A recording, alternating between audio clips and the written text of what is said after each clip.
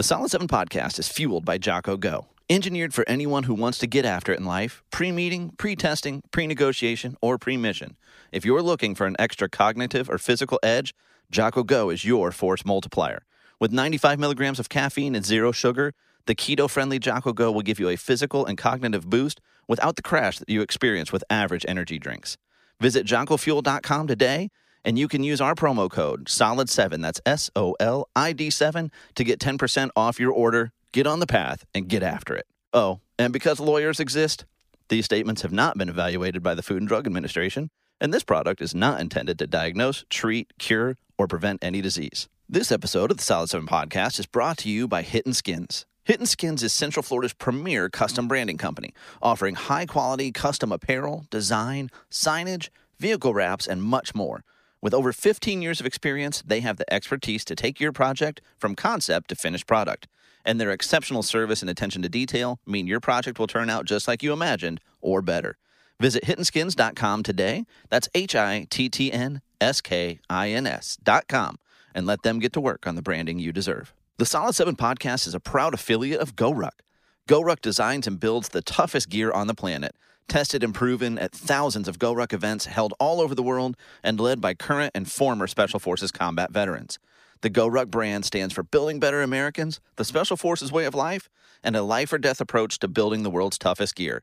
Visit solid7podcast.com and click on the GoRuck link to learn more about their gear and events, and a portion of every purchase and every event registration you make will go to support us here at the Solid 7 podcast.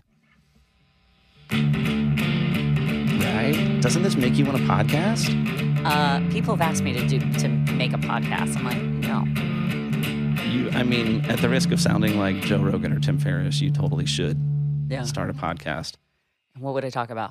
Whatever. You just speak and present. I do have some pretty funny well. stories. I've got good stories. I got stories for days. Stories that you haven't heard on podcasts yet. See? Until now, until Right. the Solid 7 podcast. We're gonna do it. I like this. I like this soft intro. We're just gonna roll with it. So this is, of course, a Solid 7 podcast, a better than average podcast, if I do say so myself, and I do. We're not a show about nothing, but we're also not a show about any one thing. Each week we get together, talk about whatever's going on in the world that interests us. Often we bring a guest along, and this week we have a doozy for you. None other than the Sarah Wilkinson here with us, Gold Star widow to Navy SEAL Chad Wilkinson, founder of the Step Up Foundation, which we've talked about on here a lot, and president.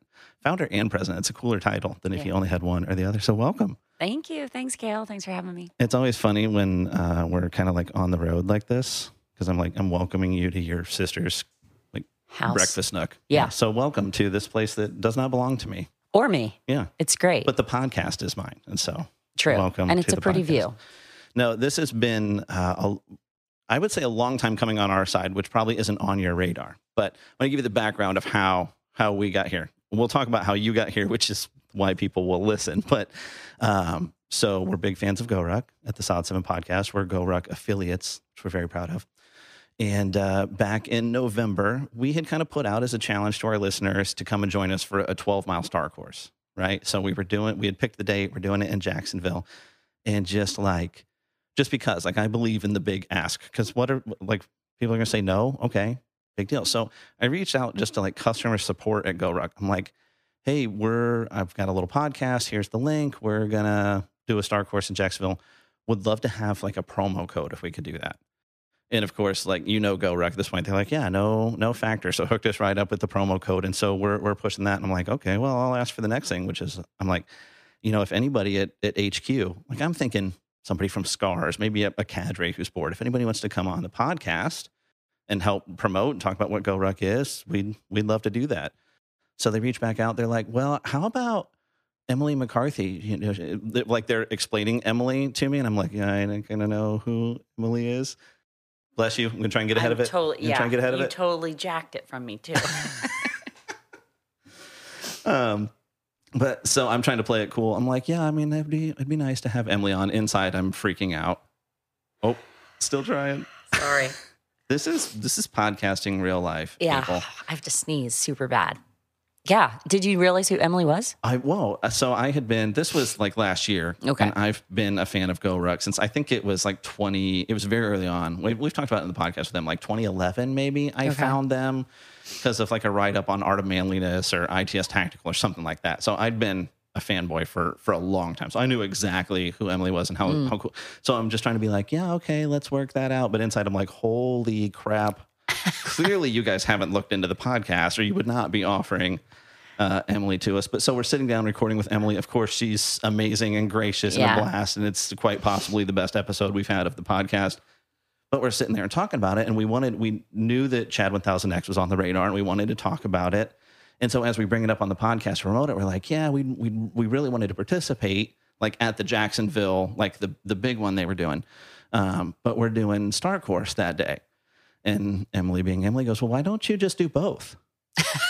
That's so what she would say. Yeah. So when the queen of GoRuck says, why don't you just do both? Well, you go. Copy that. I'm sitting in the champagne room. I'm in their headquarters. I'm like, all right, I guess we're doing both. Yeah. So I came today. I told you, like, I'm always a little leery of like wearing the band shirt to the concert, but I'm wearing my Chad 1000X t-shirt today because we did do it, but I don't wear my patch because when I say we scaled, boy, did we scale. So there were 8 of us, 8 listeners and friends and stuff that were going to do the Star Course, but 5 of us went early to knock out Chad in advance. And so like none of us were super trained up. Like it was a pretty big range of fitness from my buddy Mike, who's on the podcast a lot, at the top of that pyramid, and me literally the wide base at the bottom. So we used varying heights, weights. We were slick at various times. When we went into it thinking, well, there's 5 of us, we'll do 200 step ups. We're not going to get crazy. Right. We're doing 12 miles after this, and it was the worst weather ever. I think you were in Fort Pierce that weekend, so I don't know how it was down there, but Jacksonville was not Florida weather. It was 40 degrees. It was raining. It was 60 mile an hour gusts. Yeah. So we're like, we're going to split up our 1,000 and that'll be fine. And then it was such a cool atmosphere because everything moved inside. Everybody's tight. You're side by side. You're literally bumping elbows with everybody else doing their steps. The music's pumping. It's GoRuck. So I think we probably either sang the national anthem or did the pledge or both before we started. Like you're feeling it. So none of us are stopping at 100, right? So we just keep going. So I think we knocked out somewhere north of 2,500 between the 5 of us. Okay. But I'm just a complete weirdo about my GoRuck patches. And so I'm not wearing my Chad 1000X patch until I finish the rest of my step ups. And that is going to be November of 2022? Well, that one, no, it'll be before then. Okay. It'll be part of my program. I'm going to finish my 500 before then because November 2022, I'm going 20-inch, 45 pounds, all 1,000, on the record. You should have joined me at Sandlot. I did it. I know. I heard about it. I heard about it too late. Yeah. It was kind of under the radar, I think. We just knocked it out. Yeah. Well, and then I heard, I listened to that episode, I think prior to that, of you being on the Jedburgh podcast and, Fran kind of issuing that. I don't even know if it was probably more of a challenge for him than it was for you. But so I had the thought, I'm like, oh, maybe she'd want to finish off my 500 while we're there. And I'm like, no, let's just sit in the AC and talk. We don't need to ruck up and sweat for this episode. But so that's how, so from then on, I was like, GoRuck works with you and coordinates with you a lot. So I was working with their PR person, Steven, who's phenomenal. Love her. And just had a baby. And it was great to see her like back in action at Sandlot a couple of weekends ago. So I'm like, I don't want to, that was prime time from when I sat down with Emily leading up to Chad 1000X. I told her, I'm like, if Sarah would have any free time, she's like, yeah, we can make it work. But that's such a busy time. And I'm like, put me last on the list, right? Put her in front of as many ears and eyes and whatever is possible. So then that didn't work out. And then she was on maternity leave and stuff. And so when I say for us, it's been a long time coming, I've maybe teased. I'm like, I'm pretty sure on the podcast, I don't know. I've lost count of how many times I'm like, I think we're gonna have Sarah Wilkinson, guys. Oh. So to the listeners, I wasn't listening. Here it is. So that's the path to how we got here. Now, before we really dig into why we're here in your story and what you're doing and all that stuff, I kind of primed the pump here for you. But we are, as always, here at the Solid 7 podcast, we're fueled by Jocko Go. And so you've been on the Jocko podcast. Yeah. I keep track of my orbit around Jocko, right? Okay. Like Jason's been on. I'm like, It's 2 degrees of separation. Now I'm like, I don't know if there's some math where this is like a square or something, or well, it's 2 the whole degrees. 6 degrees of Kevin Bacon, Yeah. right? That theory. That's what I'm So saying. you've got there's 2 of us now that So you're in contact that have been with Jocko. I'm working closer. And so, so I busted out. I brought Cold Jocko Go's with me, Okay. as one does, thinking surely you've had Jocko Go. You've been with Jocko. Kale's going to call me out right now. Right now. He's calling me out. I have not had Jocko Go or Fuel or any of that. This is your before. first Jocko Go. Yeah. Feel free. We need to take a picture of you with your Jocko Go. Wow. I'm not asking for Jocko's number. That's ridiculous and creepy. But am I suggesting that you should send him a picture of it? Yes, I am. Yeah. Yes, I am. Hey, these guys at the Solid 7 podcast. I guess it's Guy now. I haven't adapted to being solo yet. But gave me my first Jocko Go. Okay. And it's neither of these is Jocko's flavor. He has his own. Oh, okay. Jocko Palmer is his. Oh. So it's like tea and lemonade is his Oh, take. okay. Well, But that would be my jam. it's good. That would be- It's Palmer because it's pomegranate. So back in the day, he started his own tea because he likes pomegranate white tea, which is so funny because Okay. here's this, like, he's just a giant muscle, right, to Right. look at him. And just to picture him sipping pomegranate tea Hey, is hilarious. we So- all have our things. So his take is pomegranate tea and lemonade, and it's pretty good. But the Wawa I was at today only had these 2. Now I would say these are top tier. Okay. The rating scale at the Solid 7 podcast is that mango is best in class. Okay. There's more flavors coming, but right now mango is tops. Okay. But for the longest time, it was between the Afterburner Orange, which is by you now, and they have a sour apple sniper, which is fantastic. So you can't go wrong with any of these flavors. I think mango is the best, but you can't go wrong with either one. Okay. Well, you're going to let me drink the mango one then? Yeah, oh, absolutely. Okay, I'm gonna You trade can you. even- Do we crack these open? we do crack them, and you can even drink them both if you want to try them. There it goes. See, can you feel the freedom already coming from the can? Totally. Here. Cheers. Okay. Right? Passion fruit and mango. But it's not going to make you jittery. It's not bad.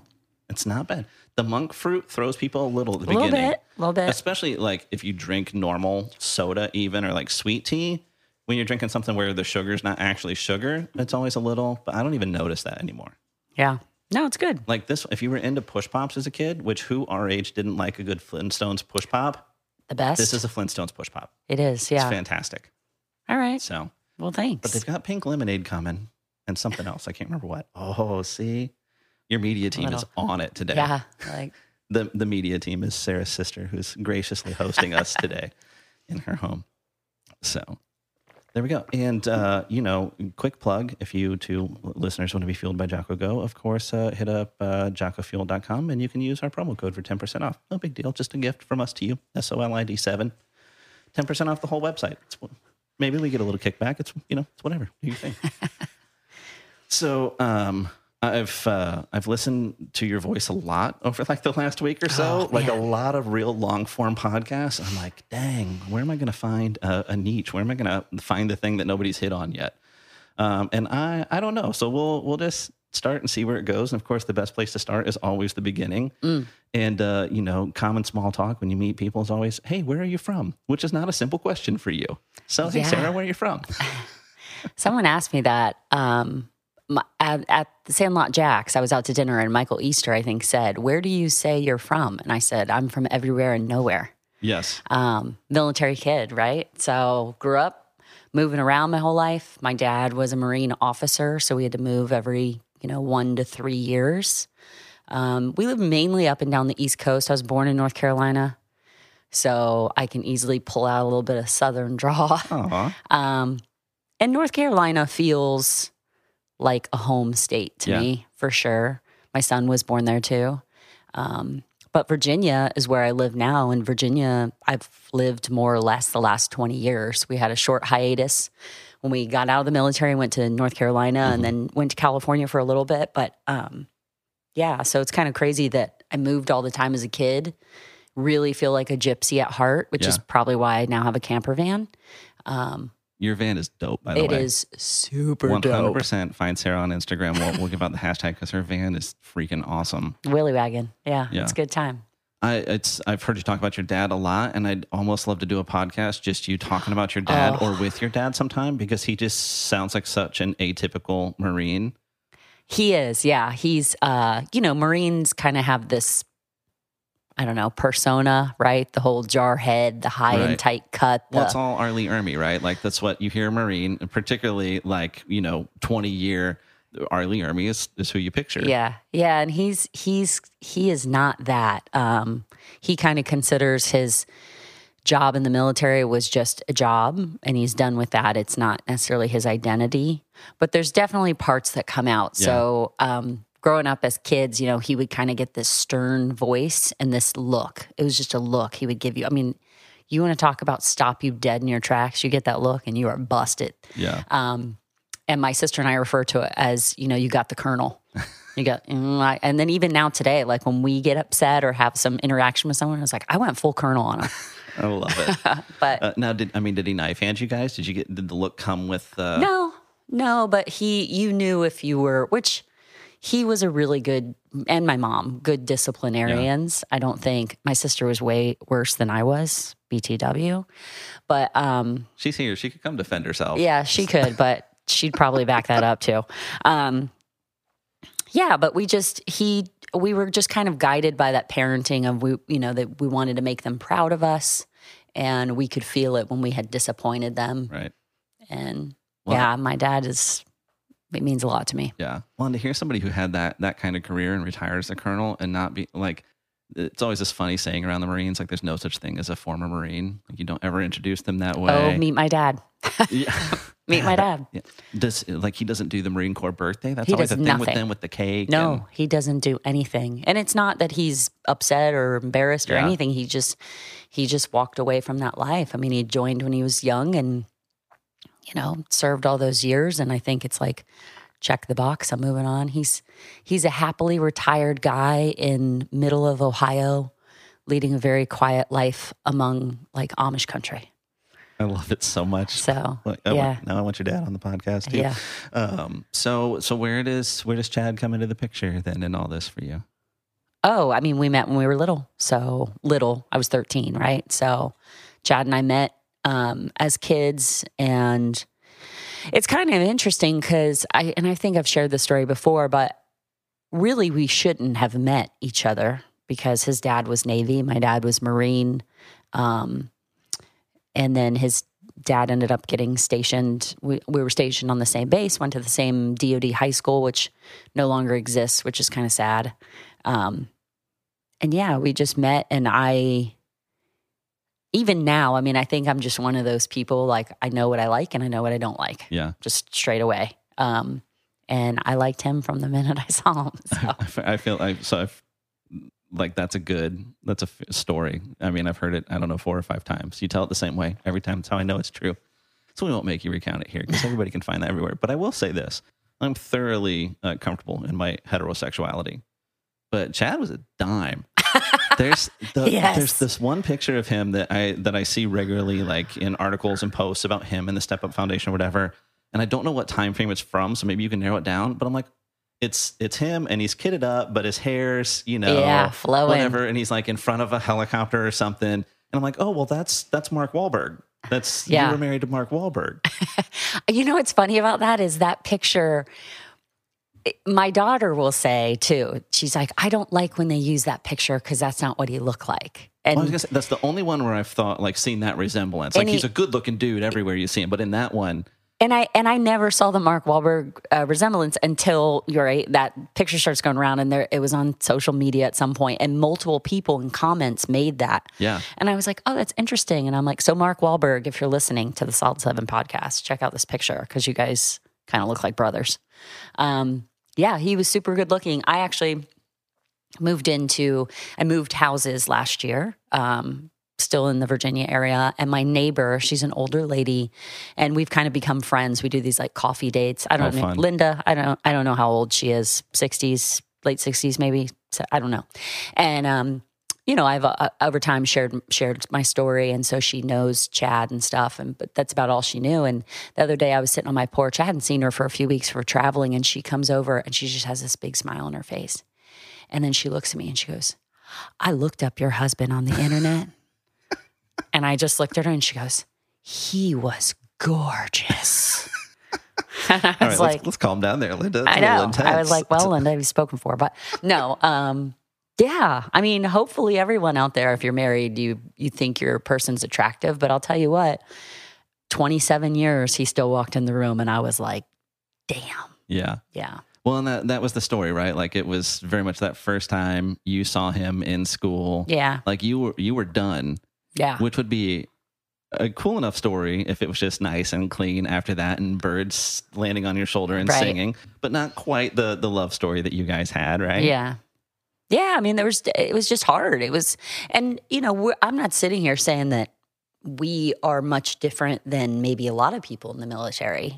He, as the world knows, he went on and went through BUD/S and became a SEAL, and we dated long distance for many years. As I think a lot of people in the military find themselves. It is hard. It's effort. And we encountered a lot of other things too. Our daughter was born pretty sick, so she had open heart surgery when she was a baby. And I don't think she likes when I share this story, but it is her story. And you know what? She is a ball of fire because of it. But we were young and experiencing that and deployments and everything. It's just, So, as I understand it, and correct me if I'm wrong here, like there was never a point when you knew Chad from when you guys met through marriage and everything else where he intended to be anything other than a SEAL. Like that was always the plan. I say no. He became a SEAL, and the only other time was when we separate. I say we. He separated from the military at 10 years. So, right, he got out. Yeah. He got out, and like I've shared before, but being raised as military kids, it's all we knew. Yeah. And I've said, like, people are creatures of habit, and that was our habit. It's what we knew. So then you go to that whole, the grass is greener on the other side, and we got out. And he did. And he got out and he got his like project manager certification. I don't even know if that's how you actually say it, but why not? That thing. And worked in pharmaceutical research in Raleigh. And he didn't do it because he's like, oh yeah, this is going to be awesome. This is what I want to do. I definitely want to wear a suit and tie and sit at a desk behind a computer. No offense to anybody out there who does that. But it was just so extreme from what he came from. That's the only time he did anything different. And he did it very well. I have no doubt. He did it very, very well because that's how Chad was. Right. And it's one of the things I love about him. But as I said before, like he had the heart of a warrior and he was born to do this. Yeah. And I still feel that way. So what was it about you that wasn't, like, I don't want to say turned off. I mean, I guess you'd take it in the way that I mean it, but like you weren't off put by that being a life goal. Like I would think particularly for like a young lady, this guy wants to, go run around in the jungle with a gun, looking for bad guys. Well, yeah, I think people have asked me that. And I fell in love with Chad before he was Chad Wilkinson, U.S. Navy SEAL. Yeah. I love Chad Wilkinson and who he was and his family. And so it didn't matter what he was going to go do. Wherever he was, I wanted to be there. Right. Like, I don't think there's anything that could have deterred me away from wanting to be with him. Yeah. So I just don't even think I really gave it much thought. It's like wherever you are, well, it's tattooed on my shoulder. Wherever you go, I go. So it's what we used to say to each other. So, yeah. And time frame here. So you guys graduated high school. It was kind of like late 90s, yeah? 94, 95. And so it wasn't straight to the military for Chad. He went to college he first, did. Right? Yeah. And I think he went that route because originally he thought, okay, I'm going to go to college and then I'll go in and be an officer.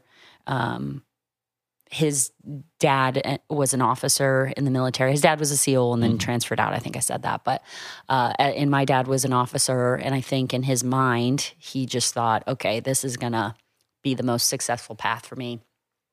But he went to the University of Central Florida. And at the time, if I understand correctly, Buds really wasn't taking in officers. So he could go get his degree, but they would still say, well, if you want to come in, you're going to be enlisted or whatever. So I think that kind of changed his mind. And he said, forget it, I'll just go now. So he spent, I think it was a year in college. He ended up going back and getting his degree later from ODU. So I was actually laughing at that story on the way over because, of course, I'm a Central Florida boy. I've been down here most of my life. And so the running joke around UCF for a long time, you don't hear it as much anymore because it's become such a different thing. Like it's a city now, like 60,000 enrolled and whatever. But in Central Florida, we've always referred to UCF as you can't finish. So if you're talking about Chad being like, no, deuces, UCF, I'll see you later. I'm like, you can't finish it. It holds up. So then what year... Then would he have been in Buds or what class was he in? 96. I think it was April of 96, I believe. He graduated. It was Buds class 204. So it's very, it's a very different military. It's very different teams, really, at that point in time. From obviously now everybody knows the SEALs. Everybody knows SEAL Team 6, but then not as much. It was like you had Charlie Sheen. And that was and maybe, which was not my first exposure to the SEALs, but when I really fell in love with what they are was reading Dick Marcinko's book, Rogue Warrior.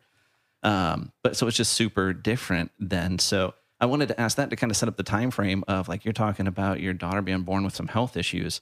You guys had like the craziest 3 or 4 months, I think, maybe in the history of humanity. That might be a little bit of hyperbole, but your daughter was born, if I have my timeline right, was it October? She was born in August of 2001. Right before, that's right. So August 2001, of course, September 2001, pretty infamous. Yeah. So you've got this newborn, and then 9/11 happens, and you've got a husband in the teams with a newborn. It was so crazy, which I don't know the right way to phrase this question, but I was listening to you tell the story about her medical issues. And Chad being integral kind of to how that was caught and treated, right? You'll do that more justice than me if you want to explain how that went down. Yeah. So she had VSD, which is a hole in your heart, which is pretty common. At least that's what the nurse told me when I was 23 with a brand new baby. Right. Honey, this is really common. It happens all the time. And I'm like, well, I only have one baby, so it's not common to me. But yeah, she was born and she was super tiny and perfect and cute. And we brought her home and she really wouldn't eat. And we couldn't wake her up and we didn't know. We just thought this is, I guess, what new babies do. But Chad started to notice that her respirations were really fast. And we took her in for the 1 week checkup, as people do. And the doctor kind of said, yep, she's good to go. And Chad said, can you listen to her respirations? How is it supposed to be for a baby? Because they seem really fast. Yeah. And the doctor kind of did a secondary check over and he looked at us and said, oh, yeah, you need to go to the hospital. And so, I'm not going to sit here and say Chad saved her life, but she definitely was sick. Yeah. And being so young, parents, that I think had it not been for him, we would have gone home and we would have just kind of we would take baby wipes and like wipe her down to try to wake her up and stuff. And he definitely was a big part of that. Yeah. So, well, and it's so tough too, right? If we can rabbit trail on parenting, right? We were talking before we started, like I've got a 4-year-old and a 2-year-old. I talk about them on here all the time. It's parenting is just one of those weird things where you look at it from the outside and you think, I don't know everything. I don't have kids. I don't know everything about parenting, but I think I can wrap my brain around it. And I just don't think until you're in it, I don't think you can. I don't think it's possible. I was joking with a buddy of mine the other day because, he was texting me, one of the kids was sick and I'm like, nobody really tells you. And I'm not one of these like, woe is me, like wine mom Instagrammers, whatever. Like my kids are awesome. Parenting's great. I love it. I wouldn't trade them for a world. But at the same time, like nobody tells you that you're signing up for just, like endless worry until one of you dies, right? Like it's you really are allowing like your heart to walk outside of your body in some sense. And I did a little thing recently and was explaining how the hardest part of parenting is wherever you are right now. Yeah. And I'll say that like for ages 0 through 18 to 20, right? Where these people, you are really kind of their guardian. Mm-hmm. And so you don't know what you don't know. So when your baby's an infant and you're not sleeping, it's really hard. Yes. But then your infant becomes a 4-year-old that doesn't want that snack and only wants to drink out of the yellow cup and is, frustrating. Then it's always going to bring a challenge. Like there's never an easy time. And now being almost 45 years old, however, I do not feel 45. I feel about 35 for the record. And my daughter is almost 21 and my son is almost 18. And especially experiencing what we've experienced the last 3 years, what I can also recognize is in my own parents, the way they worry about me. Mm-hmm. I'm a grown adult.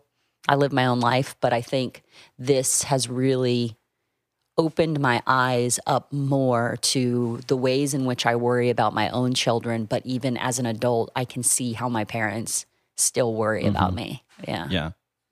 And it's it stuck out to me just because having just been at Sandlot Jacks, I don't know if you caught Roger Sparks doing his Fit Talk there. I only caught like a part of it. Oh my God. Yeah. So he had, a little more dramatic maybe, but one of his sons, like he was recovering from some serious injury where like he had lost mobility waist down and he's home recovering from a surgery or something. And he was a medic like Chad, which we've kind of glazed over. Some of those stories are out there. So you can, you can listen to Sarah on Glorious Professionals on Jocko podcast and they dive in really deep on all that. But Chad's, do they call it MOS for the SEALs? But either way, he was a medic, which is probably so. Roger was a medic as well, and they bring him. I think it's his younger son, and he's unresponsive and not breathing. And here's him on the couch, like can't move from the waist down, and he starts doing compressions and breaths on this little baby, and ended up. So his son's got some challenges, and he's nonverbal, and there was some deals with hypoxia, but just bonded them in a way that maybe otherwise wouldn't have been there without that experience. So it just stuck out to me like. I just wondered, hearing you tell that story with Chad and your daughter, if that kind of created something special then between them. She was obviously she couldn't remember it, but just knowing that that's part of the backstory and the history.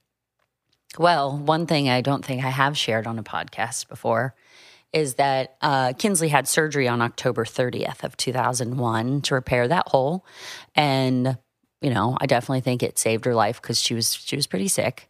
And as I said, she's recovered, she's great, and but October 30th, 2018 is when I was also told Chad took his life. So when you think about how many 365 days out of the year, and every October 30th, we would kind of celebrate it when she was little. And then as the years passed, it was just more or less, I think me, in my mind, I would always go back to that morning and taking her to the hospital and doing those things, waiting for the surgery to be over. It was just crazy to me that October 30th, 2018 is when I was told. And then October 30th of 2019, right? So it was the 1 year and I was really not okay. Yeah. And my kids were both still at home. And I remember I was going through old videos. I found like discs, like CDs, when we put movies on CDs. Yeah. I found this, I was up in the attic and I found this CD and it said to Sarah and Kinsley. And I was like, that's weird. And so I put it in this like disc reader thing and was watching it on my computer. And it was probably from Chad's deployment in 2004. And he's showing me his room and like where they are, Chuck and Kinsley and I. And then he's just like propped up on his elbow, laying on his bed. And he goes into like a 2-minute spiel about how much he loves me and just like, I think you're so pretty and I'm so lucky to have you. And, I love, our daughter Kinsley, and like does this whole thing, right? But what's weird to me is that I don't really remember ever seeing that. And I probably did. I mean, we're talking many years before, but why did I find it on October 30th of 2019? Yeah. So that date is, I don't want to say like triggering, but that's a big date for me. Yeah. Yeah. So. But so putting that all together, so it's like you have your daughter, 9/11 hits, then you have the operation, right? And so then there's recovery on the backside, and it's going through something like that with your kid, then adds worry, right? It's the constant, is she healing well? Is it whatever? Yeah. So that's not done. And in the meantime, I assume Chad and the teams are like spooling up, like it's go time, it's on, right? So He was in a training detachment at the time because that's when he was going back to school. Okay. So is that when he was at TRADET? Yeah. Okay. So he was Log Sue TRADET. I don't even know what the right term is. But he took that, quote, shore duty billet, right, which means they're not deploying, and was going to school at night. So he would work during the day and then do his ODU classes. And, that was during 9/11. As we probably all remember where we were right on that day and those times. So he was home for a while. Was that driving him crazy? Or was he thankful for that? I don't really know. Yeah. I don't know. I mean, I think he's just, if it drove him crazy, he didn't share that with me. I mean, I think Chad's someone, he was just so uber focused, and his focus at the time was to do this shore duty billet and go to school so he could finish his degree. So I think he thought he'll get there when he gets there. Yeah. So then at what point does he kind of get into that rotation of deployments post 9/11? So he did another one. I can't remember when he left. I know Jocko was asking me all about these dates, and I'm just not someone who lived through him, right? Like I had my own things going on, so it's kind of like, oh, whatever. But he did do another deployment, probably 2003, 4. And that was the last one he did before we got out of the military because we were pregnant with my son. So he did. I know he came home. I call Hudson our Afghan negotiation baby because he came home from a trip and we got pregnant with Hudson. And then he did his last deployment while I was pregnant with Hudson. Gotcha. So there were only a couple of combat deployments in there in that first stint. Well, when he's at Team 8, it's like most of them are prior 9/11 or just after. Right. And he's at Team 8. It wasn't really in the thick of it until. So were those all typical 6 months on a ship or going to train? Yeah, he only was on a ship partner once. forces. Thankfully, it was his first deployment, the USS Enterprise. But Germany, he was over in Germany. I think they were pretty mild deployments. Yeah, but I don't know. And so then, through this portion of his career, where does again a better podcaster would have a better way of introducing this, but you're a CrossFitter, right? The bug bit you. So at what point in the story kind of does that come in and kind of take off for you? Yeah. So when we got out of the military, I moved to Raleigh. Chad had his kind of 9 to 5 job, and I was home with 2 little kids. And I grew up, I was a swimmer, and I have to pause you because I was on swim team at 4 years old in Illinois. There wasn't a class for me and swam all the way through high school. So swimmers know, I need to know what your events were. A backstroker.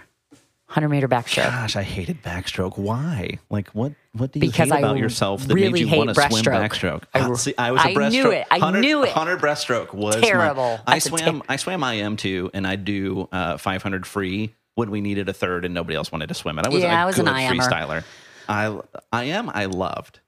I didn't hate any backstrokes, whatever. I hate fly, man. Fly is the most physically demanding.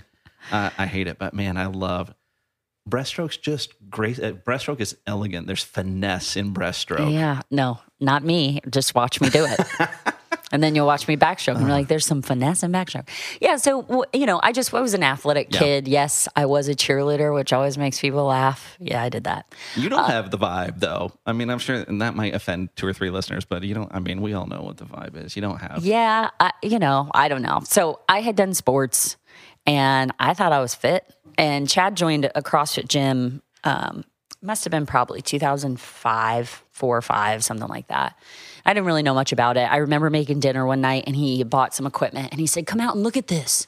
And I went in the garage and he did a muscle up. I didn't know what it was. And I was like, yeah, cool. And slammed the door pretty much on his face. Went back to making dinner. I don't know why. I look back, I was like, gosh, I was such a jerk.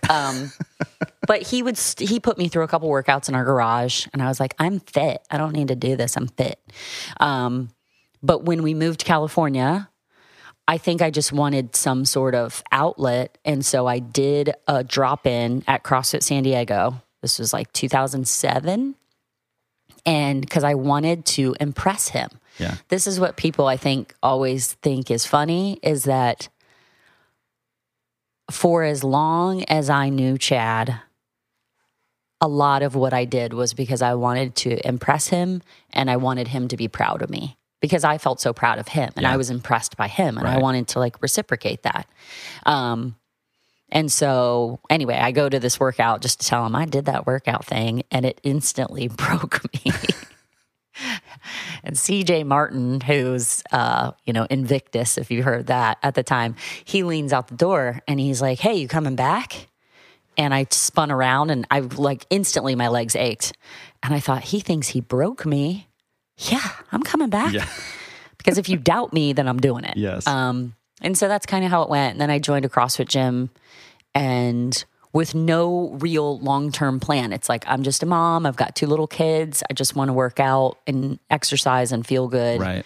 And then organically, it kind of led me down this path of CrossFit. Yeah. And so we moved back to Virginia Beach and I knew I wanted to work out. The gyms really, at the time, there was really no place for my kids to be that would be safe. Mm-hmm. We outfitted a little garage. We were running like 2-man heats, Chad and I. I had done my level 1 just to have the knowledge. And then slowly, if you build it, they will come. People just started showing up at the garage. And so, again, it wasn't in the plan. It was just like, I'm going to do this thing. And then people come and you don't want to tell them no. So you're like, yeah, let's do it. Yeah. It's always been a little internal joke in my head. I'm like, man, CrossFitters really love to work out around garage doors. Like you can't find a CrossFit gym or a box that doesn't have a big roll-up bay door. I think it's... it's just easy. It's simple. We don't really want fancy. Yeah. So. Well, it's also, I live in Florida. It's also not cool or dry. Well, there is that. I'm like, can we close the door? Can we just, no, we can't run the AC? Okay. It's pretty hot. Suffer with a smile on your face. So you've got that going on. You're raising a couple of kids and you guys decide we're going to try normal life for a little bit. Yeah. Yeah. You didn't like it. No. It was just, I think we doubted we did. We doubted ourselves getting out from the minute we got out. Mm-hmm. But I think there was that drive to create a life for our kids that was a little bit different than what we experienced, mm-hmm. even though, I think Chad and I both liked our childhoods. We had good childhoods. We have good families.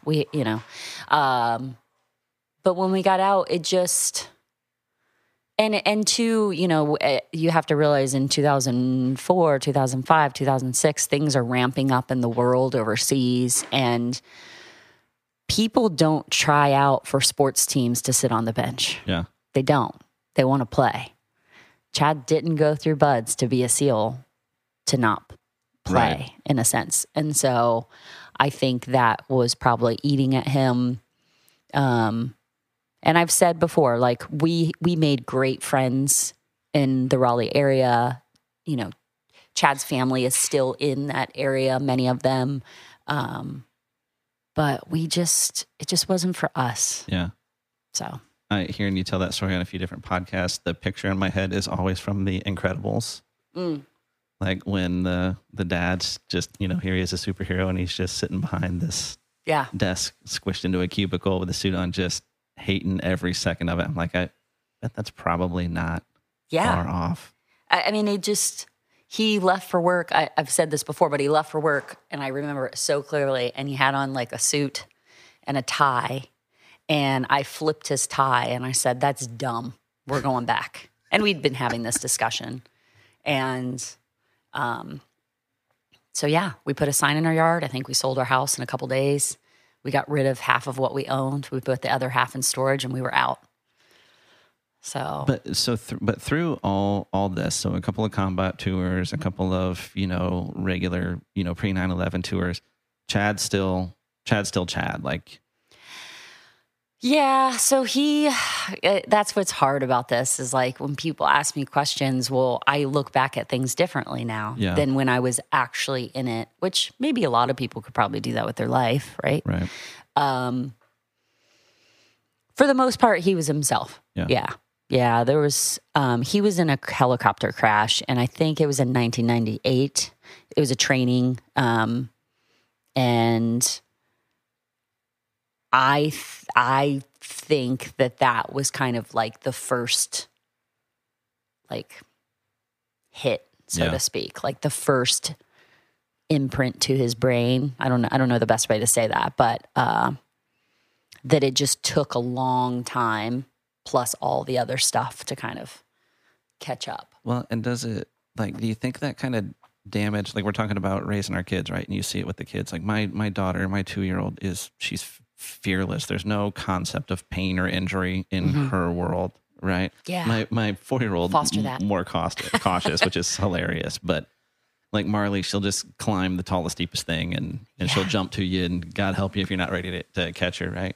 But so, you know, you see at least the air of that. Like it kind of harkens back to like a kid that hasn't figured out what pain is yet, you know, with these operators, you know, with a lot of the military period, you know, particularly, you know, combat vets and stuff. But like, did that injury kind of prick that bubble of invulnerability, do you feel like? Or was it just the hardship of it? Like, I don't know. Yeah. I know that I was told that a guy died in that crash. I maybe a support person, forgive me, because I don't know, nor would I share details of it. But then I wonder, like, is that the first person he saw die, or had he seen someone die before then? Did that bother him? You know, I don't really know. He didn't talk about it. Yeah. I mean, as I've said many times, quiet dude. Super quiet dude, which I really like. Quiet dude. Yeah. And didn't really say a lot, so I don't know. What was the total time out in the civilian world with the rest of us? Let's see. About 2.5 years. That's a good stretch. Yeah. I mean, you guys gave it the old college try. We did. We don't quit easy. Yeah. You know? Wilkinson's, we give it a go. Yeah, we definitely tried. And like I said, we could have kept doing that. Yeah. Like, he had a good job, made good money. You know, we had a nice house. Our kids had friends. Like, everything was fine. But Chad and I have always kind of agreed that you need to like what you do. Yeah.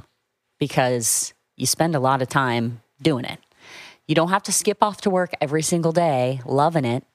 But most of the time, you need to go in there and say, okay, this is worth it. Yeah. This is worth it to me. This matters. And that's, if you look at our history and our paths that we chose, we live by that. Yeah. So what's getting back in, like, it's tough enough to get to the teams. Like, what's getting back to the teams like? Was that pretty smooth? Because I think at the time, you know, they were, I don't know what it would be like now, but because of the state of the world, and he hadn't deployed in almost 3 years, he had to go back through SQT, which used to be STT. It's the same thing. It's a training that happens after BUDS, because even when you go through BUDS, you're still not quite there yet, people. So that's why we went back out to California. Correct me if I'm wrong, they don't get their they don't outside normies like me. If you don't read up on it, if you don't listen to podcast stuff, you think you finish BUDS, you're a SEAL, but that's really not what it is. Like, you don't get your trident then. Right. You get it after SQT. Yeah. So that's why we went back out to California, is to do that. And I want to say it's about 6 months. And so Chad said, well, if I'm going to go back and do that, I just want to go to a West Coast team, because I want to be able to bring my family. And that's kind of what led us all out there. What's really weird is that when I went out there, and we talked about this story a little earlier when you got here, is that the kids and I flew out there, and they were, roughly the same ages of your kids now. Like, Hudson was 2, I think, and Kinsley was around 4, 5. Anyway, we flew and landed there, and I checked into a hotel, and they let us borrow beach toys so I could take the kids and run around the beach. And meanwhile, Chad's in a U-Haul, right, with his Red Bull and sunflower seeds and he needed country music and just jamming. And I remember sitting on the beach, and I remember thinking, this is going to change my life, our life. Yeah. Like, this moment of us coming out here is going to set us on a complete new trajectory in so many ways that it did, right? And I can't change it. Yeah. I'm not going to regret it. But it did. And so we were out there, and, as the story goes, we ended up coming back to the East Coast. He ended up going to SEAL Team 6. I ended up opening a CrossFit gym and then selling the gym and then working for CrossFit HQ and traveling the world. And we were busy, busy people. Well, that story is a funny turnaround, right? Like, we don't have to go back through the whole thing, but like, you guys picked up, moved. Like, we're going to go live on the West Coast. Like, we're going to transplant. We're going to be based, like. Well, I think we're just, that's just kind of how I operate. I mean, I just moved my daughter across the country twice. Yes. And just, you want to do it? Let's do it. Kind of that no guts, no glory I default to. So. And hey, I think I don't know him, but I feel like, having heard you tell a story, Chad meant that. Like, if you had asked him, be like, yeah, that's what we're doing. Yeah. But then that wasn't what you did. In terms of what? What do you mean? Like, you guys, immediately, it's like, oh, hey, why don't you come do this super secret squirrel stuff? Right. I know you want to be here, but instead, how about you go ahead and make that move again? Well, I mean, because I think that was always his long-term goal. Yeah. I mean, but years ago, picking him up from a deployment at 8, we went and got Mexican food while we wait for the shipping containers and all that stuff to show up. And I remember him saying, I want to go over there. Yeah. And I said, no. And so over there being like Dam Neck. SEAL Team 6. SEAL Team 6. So I think that was always his long-term goal. So when the opportunity came up for him to leave West Coast early and go back, I remember being in my kitchen making some hard-boiled eggs. Why? Because I do CrossFit.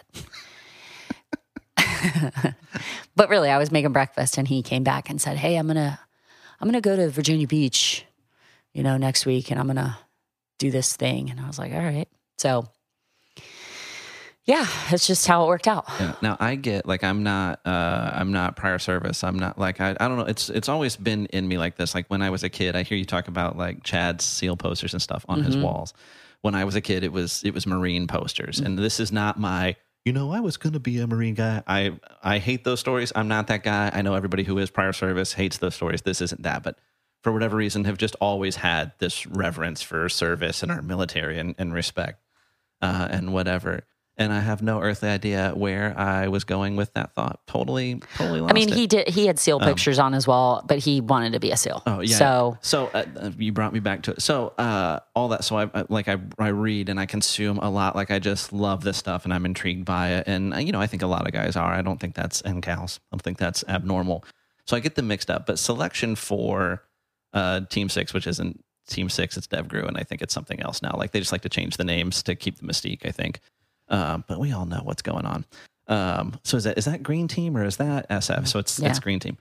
Any question in your mind that he was going to make it through? Because it's not guaranteed. I mean, it's a different. Yeah, I'm not going to sit here and say, oh yeah, he definitely was going to make it through. Like, I think, that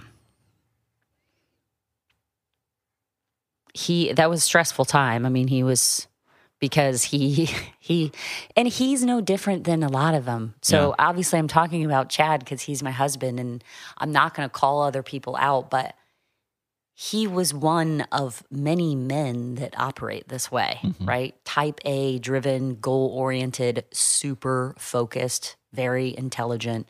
And so, he was super focused on his goal. And, I know it might make me sound dumb, but I didn't put a lot of thought into it. Yeah. It was just like, this is what he wants to do, and I'm going to support him. So here I am. And so I'm a good teammate. Yes. Okay. I'm solid. Yeah. Which I would imagine a team guy like him would appreciate. Hopefully. He didn't really tell me much, but that's okay.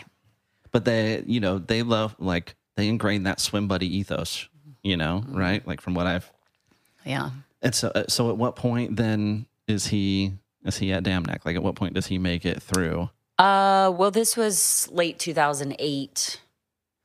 So this is through 2008. Post Bin Laden. No, before. They got Bin Laden in 2011. Was it that late? May 1st, 2011. Well, now because kind of like 9/11, right? Those are one of those things. I got a whole new slew of questions, Sarah, that I'll ask you once the microphones are off. And so then I would imagine then that operational pace once he's in, this is something totally different than what you guys have experienced. Yeah. Yeah, it was busy, and I think I just felt like I'm the spouse of this person who's in this thing that's pretty important, and I just need to give him the space to do whatever it is he does Yeah. and support him at home, if that makes sense to listeners. So, you know, he didn't come home from his day at work and we like hash out his day. Right. Right? Like maybe a lot of married couples do, like, oh, I was in this meeting and this happened. Like that didn't happen. I'd just say, hey, how was your day? Busy, you know, or that was pretty much it. I mean, he just, you know, he didn't share stories with me about work. So for anybody who's out there listening, I'm not gonna keep these like deep bedded secrets. He just was a quiet professional. Yeah. And some people hate that term and some people love that term. But I mean, I do think that's how he operated. Yeah. So how often do you, like, I think the normal SEAL, I don't even know what's normal for them anymore. Like I have experienced it anyways, but like once upon a time it was like 18-month workup and then 6-month deployment. And that's how it used to be when he was over at like 8. Right. And then when he came over, and the cycle times changed. So that's the other thing. It's like changing the name. Things change because the world changes. So, you know, there was 4 months, then there was 3 months. They added different squadrons in there because it was a really busy time. So there was no kind of, I'm not going to say there's like a standard set cycle time or rotation because it's changed quite a few times. So did you guys end up having him home more but with less predictability, or was it kind of, I mean... No, I would say he was gone more. Yeah, because it's not just the deployments, it's all the training trips. Yeah. So just because they're home from deployment, they still have to train. They have to, you know, shoot and jump, and not all of that is done in Virginia Beach. Yeah. Oftentimes it's not done in Virginia Beach. And so they're gone a lot. Yeah. Yeah. And, you know, through all the podcasts I've listened to, like one of the things that I haven't heard a lot, and if, you know, feel free to say that's their story and they can tell it, but like what's the kids' experience through all this? Like how are they reacting with all of this, dealing with all this? Are they oblivious? Are they, you know? Yeah. I mean, I'll just say that my kids, you don't know what you don't know. And when we came back over to Virginia Beach, our daughter was 7 and our son was 5. And so in many ways, this is the only life they know too. And I don't know if I've shared this on a podcast, but I think it's funny. So when Hudson, our son, was 5, I was taking him to preschool, and Chad was going to be doing stuff in the helos that day. And he said, hey, if you see him flying over, I'm going to be up there, you know, just kind of like, which he didn't really ever say that to us, but just know it's actually him, right? Which we see them fly over a lot. But anyway, we're on our way to preschool. And I said, hey, Hud, you know, there's helicopters going over. I bet Dad's up there. And he just goes, and then he said, so-and-so's, some little girl in his class, so-and-so's dad is a cop and he has handcuffs. And I said, Hudson, do you know what your dad does? And literally he goes like this. He's a Navy SEAL. So unimpressed. Oh my gosh. And I think I did share this story at Chad's memorial because for 2 reasons. And obviously my kids have really grown to understand like what that is. And obviously media has exposed all that. But at 5 years old, he wasn't that impressed with Chad. And Chad was okay with it being that way, you know? And so, yeah, so it was just my kids' friends' dads were SEALs. So where a lot of people would be like, oh, as you know, your dad's a Navy SEAL or something like that. It's like, what? Well, her dad's a SEAL and his dad's a SEAL, and we go to this barbecue and we, you know, so it's, I can't speak for them, nor do I want to, but they just don't know anything different. Yeah. So it's, I lost it. So it's 2000, he said 2008 then when he's really... Like he's Well, like through 2008, I don't know when he officially Yeah. finished Green Team, to be honest. I was opening a gym because it's a really good idea to open your own business while your husband's going through training like that. No, 'cause you guys didn't have much going on. Because we really like to add a lot of stress onto our and plate. kids are easy. Like there's no demand there. It was just like, let's just do it all. Through 2008, and then joined up, and that's where we were. That was our home. And so this next part, this next stint, you know, him being operational, you know, in SEAL Team 6, it's just a different deal, right? Like I think most people, unless you'd have to avoid Navy SEALs to kind of not know what they do and what they're about at this point, right? Like that's even the joke in SOSF, right? Like, hey, go write a book or do a movie, right? So, but you know, to the nth degree when you're tip of the spear, like those tier 1 guys are. So it's more doors being blown open. It's more flashbangs. It's more whatever. And so, and over the course of, I mean, he finished the rest of his career in Green Team, right? And in wartime, you know, those guys, you know, war times all the time for them, right? It doesn't matter that the war is winding down. It's, you know, it's a different deal for them. And it takes a toll, right? And I think, you know, and I do want you kind of maybe to enlighten me and the listener some, right? Like I think some of the language around this issue, I think is important, right? Like I'm libertarian conservative guy. I think sometimes some of that stuff's a little like words matter. I hate the way we're redefining words and stuff now, but I think the stigma around the challenges that we're seeing with our combat veterans and those who are still, you know, active duty, I think the language does matter, and not just in the way that the public perceives it, because I think, you know, the public's probably as sympathetic to these challenges maybe as they've ever been. And I'd be interested to hear your take on that. But even in the way those experiencing view it. So I say all that to say, like, I think PTS, because we're kind of dropping the D now, right? Like, it depends on who you talk to, but there's definitely a conversation there.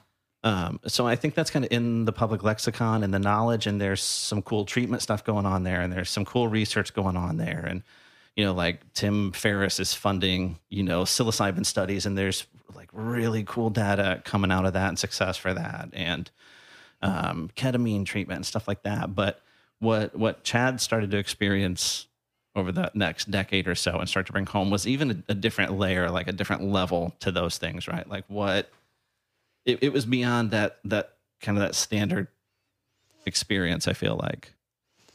In terms of like his signs and symptoms of, well, even really what the damage was, what the trauma was, right? Yeah. So the, you know, I want to create a world where especially Americans can really, give some thought into how we've even gotten here. How have we as free Americans gotten to 2022? And really take a moment to think about our years of history in military. And then now let's think about that since post 9/11, we're now 20 plus years out. Our military men and women have served many of them now have served their entire career in combat. Yeah. It's like unprecedented. And you can't, you know, the average American can sit in their Florida home by their pool and go grab Starbucks later, maybe not give it a thought, but really take a second to think, we didn't get out of this unscathed. If anything, we are completely damaged because of it. Yeah. And it's what we refer to as invisible wounds.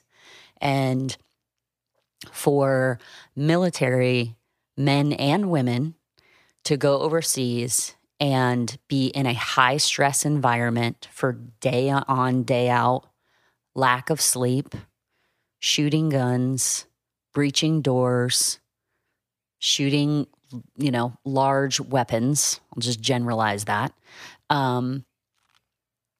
Doing, whether it's hard landings in parachutes or hard landings in helicopters, or even riding out in those rib boats and the pressure that puts on the body over and over.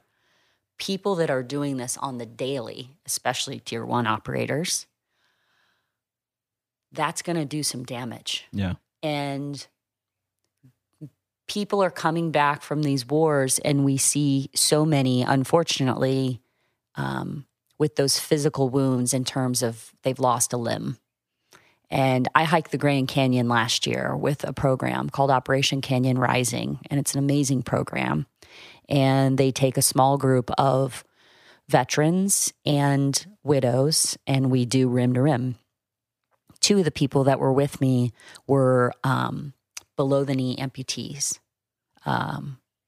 And I'll tell you what, if there's ever a time to not complain, it's when you were the person walking behind those veterans in the Grand Canyon. They were, I'm just very impressed by them, and I'm grateful to call them my friends. But the difference is that I noticed that when we would walk around, whether before we entered the canyon or when we exited the canyon, that's a very visible reminder of war. And I would see people look at them and kind of, their eyes would get big, or they'd take that moment to be like, wow, that person gave something. Yeah.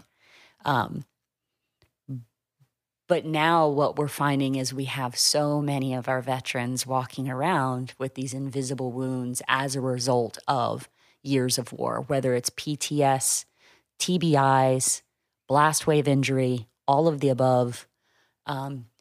They show up to your home and they drink their Jocko Go and they do the podcast or whatever, but you don't know kind of what's happening in their mind. Yeah. And I really want to bring attention to that and just take a moment and look at your veteran and think, if I could see the wounds they carry, how would I treat them? Yeah. And it feels like the blast wave injury really is a gap, I feel like, both in the awareness and again, maybe this has changed some, so feel free to correct me, but kind of a gap in awareness and in kind of just the attention and the research, where it's like we kind of get PTS at this point, and even beyond the military, we kind of get TBI, right? You can see physically, like, okay, there's dent in my helmet, or there's kids sports all the way through professionals. There's protocols for concussions and stuff. Now we get that, but you want to talk about an unseen injury, blast waves, right? So is the damage that does, where we're talking, layman's understanding on my end, blast wave injury, I think is what it sounds like when you're exposed to kind of that overpressure from whatever that is, a mortar, a roadside bomb, all the things they're exposed to, breaching the doors, take your pick of the deck.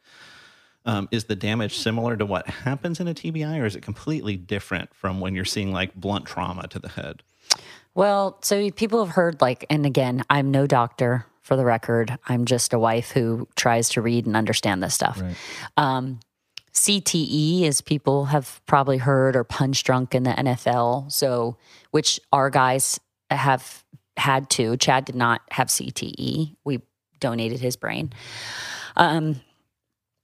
We see it in that like physical hit. So like I said, the NFL players, the boxers, the soccer players, but then interface astroglial scarring is what happens within the brain due to blast wave. So similar to the signs and symptoms of CTE, but looks different in the brain. And you can only find it post-mortem. So I would love to see that would change one day in the future.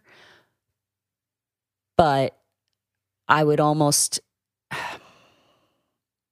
I hesitate to say this, but, after I was on a couple podcasts, I really underestimated how many people would reach out, but so many people reached out, which was hard, but also, kind of felt like this is my calling. I mean, what do I do? I have to answer. And so if people have spent excessive time in service and overseas and exposed to this stuff, then do yourself a service and almost assume that you've had these negative effects and do everything you can to try to like take care of yourself. Yeah. And that's easy to say, right? I can say like, hey, just like take care of yourself. And they're like, great, this girl did CrossFit and she's a trainer and she just thinks I just need to go take care of myself. It's way more than that. But it's going to require the people in your world. You got to lean on them.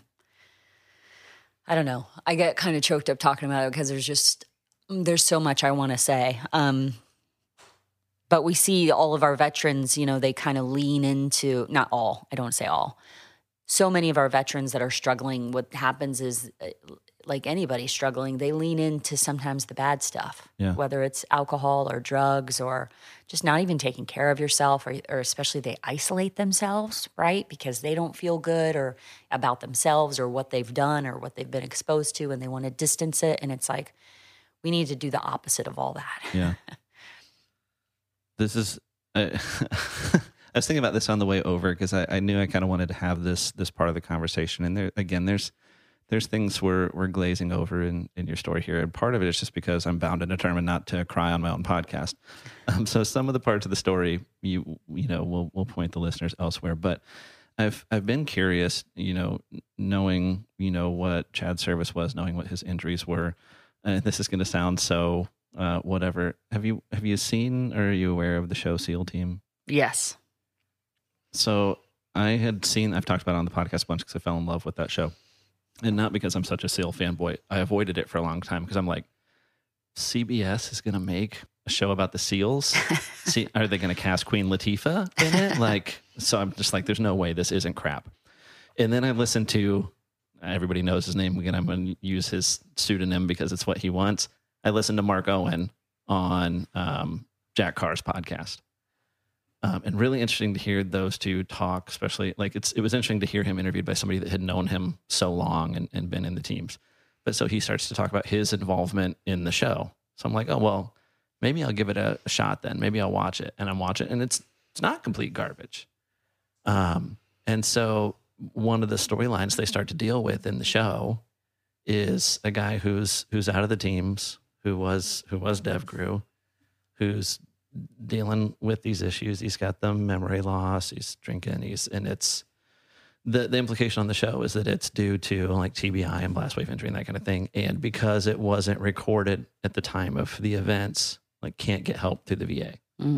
And ends up dying by suicide. And the younger guy in the teams had befriended him and really kind of takes on this mission and then he's challenging the other guys post mission, they get back from an op. You really need to write that up. You really need to report it. And they're illustrating their hesitance to do that and to, be the stoic team guy and so I've wondered ever since that, because I was already aware of Chad's story before I started watching the show, and then knowing he's at least in this circle of Mark Owen, and you can just, shake your head at me if you can't answer any of this, but I'm like, I wonder if any of this is driven by Chad, if Mark Owen knew that situation, if it's just so prevalent that it's something they want addressed, period. Yeah, I can't say it was driven by Chad. I'm pretty sure I know who in our group kind of might have consulted on that a little bit. And yeah, I don't think Chad is the driving force. I mean, he's one of many Navy SEALs that have died by suicide. And I think it's just prevalent. The SEAL Team show, I think I've watched I think Chad and I actually watched a short little blurb of it a long time ago.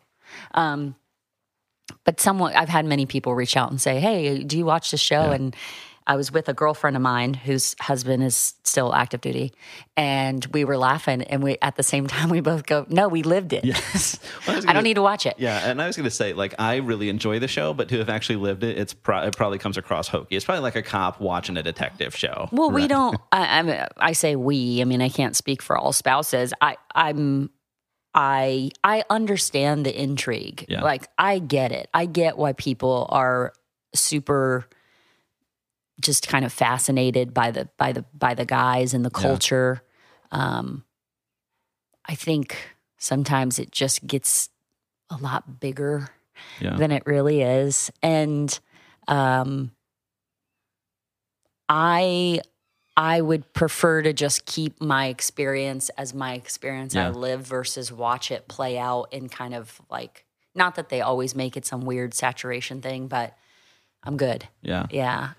What is kind of cool with that show, because it's still ongoing, is, it's, rah-rah, shoot 'em up. It's got its action sequences, but they do get into home life and the impact and the challenges for the families and the challenges on the relationships, which I feel like is something you don't see in that genre a lot. Which, yeah. Like if they're going to bring attention to that stuff, then, you know, I find myself lately kind of walking this line because I feel as though veterans' mental health, which I'm not really sure I like it being called that, but it's kind of what it's referred to, has kind of become this like topic. It's like the topic everybody wants to kind of have a place in. Yeah.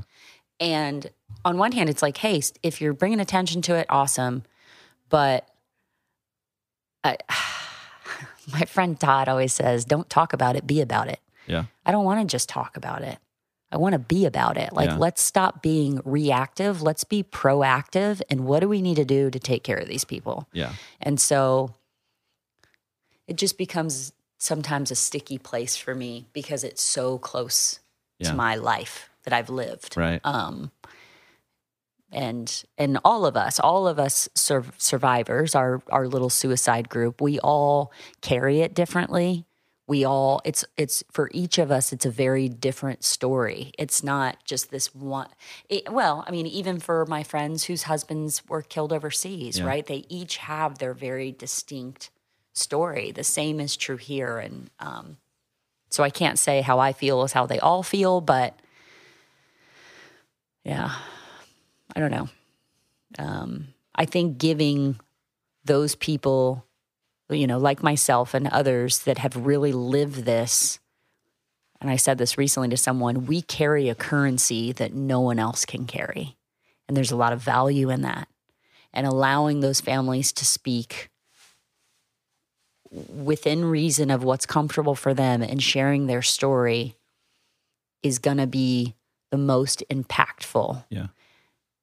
And so for people who are in this space talking about it, kind of owing that platform to those families and also to our people who have really struggled but are still with us, thank goodness, right? You have a currency and a value there. Right. Yeah.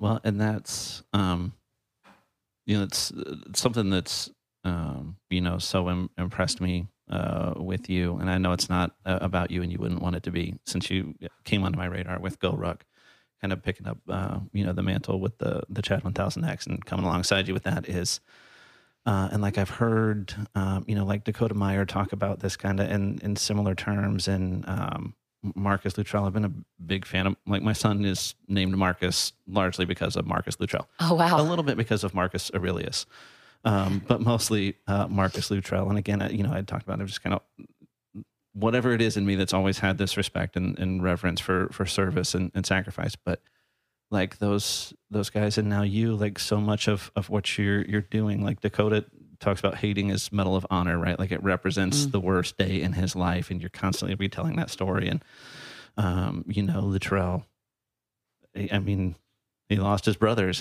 but he tells that story to honor them, right? And so here's this, it's not like we've buried the lead and we don't need to get into all of it, but obviously at this point in the podcast, you guys ended up losing Chad to suicide in 2018.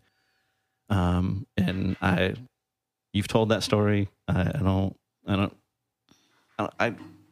can't ask you to tell that story right now. It's out there, and you can go listen to it elsewhere. Like even the way you were notified, it guts me, because I'm like, you didn't even get the dignity of if you had lost him in combat. There wasn't that service at the door. Whatever, I'm telling you things you already know, but that stuff's all out there. But so the courage that it takes to relive that and retell that story, to have impact, to take this massive trauma, this massive negative in your life and the kid's life, and beyond, for the lives that Chad impacted, and say, no one would want to retell that, to relive that over and over again. No one can't imagine it's fun, but you recognize the good that can come of it too, right? The impact that it can have. And so that's, what so resonated with me about your story, with what you're doing with the Step Up Foundation. So, let's kind of pivot to that and the good, because I really want you to voice, like, what's the point? What's the goal? What do you want to see happen? What do you want to achieve with the foundation and the other stuff you're doing? So, you came on my radar because of the workout, because of Chad 1000X, which kind of finds its roots in before you lost Chad in life, and then kind of after the fact. So if you want to tell it. Well, yeah. So, so Chad, obviously, I say obviously, I shouldn't assume people know, but he really wanted to climb the 7 summits because, he didn't have enough goals in his life. And he climbed Aconcagua, which is the second highest summit next to Everest in Argentina in January of 2018. And I haven't shied away from the fact that I 100% believe him climbing that mountain exacerbated his symptoms. I'll never know. And I would love more research to be done. And I'm trying to work on that in terms of just like oxygen deprivation and elevation and how that affects brain injury. But because he was this overachiever, he would do 1,000. He worked up to doing 1,000 box step ups, and ultimately on a 20-inch box with a 45-pound pack, because he just wanted to know when he went into this climb, that he wasn't going to be the guy holding up the pack. Like, he could roll with people. And he did it a variety of ways. I mean, he built up to it. And I told this story while I did the workout with the Jedberg podcast in Jacksonville. He would come in our living room and set it up while I'm cooking dinner. And often, though, he did it in our garage. And he would take a projector and he would project Aconcagua on the back of our garage door.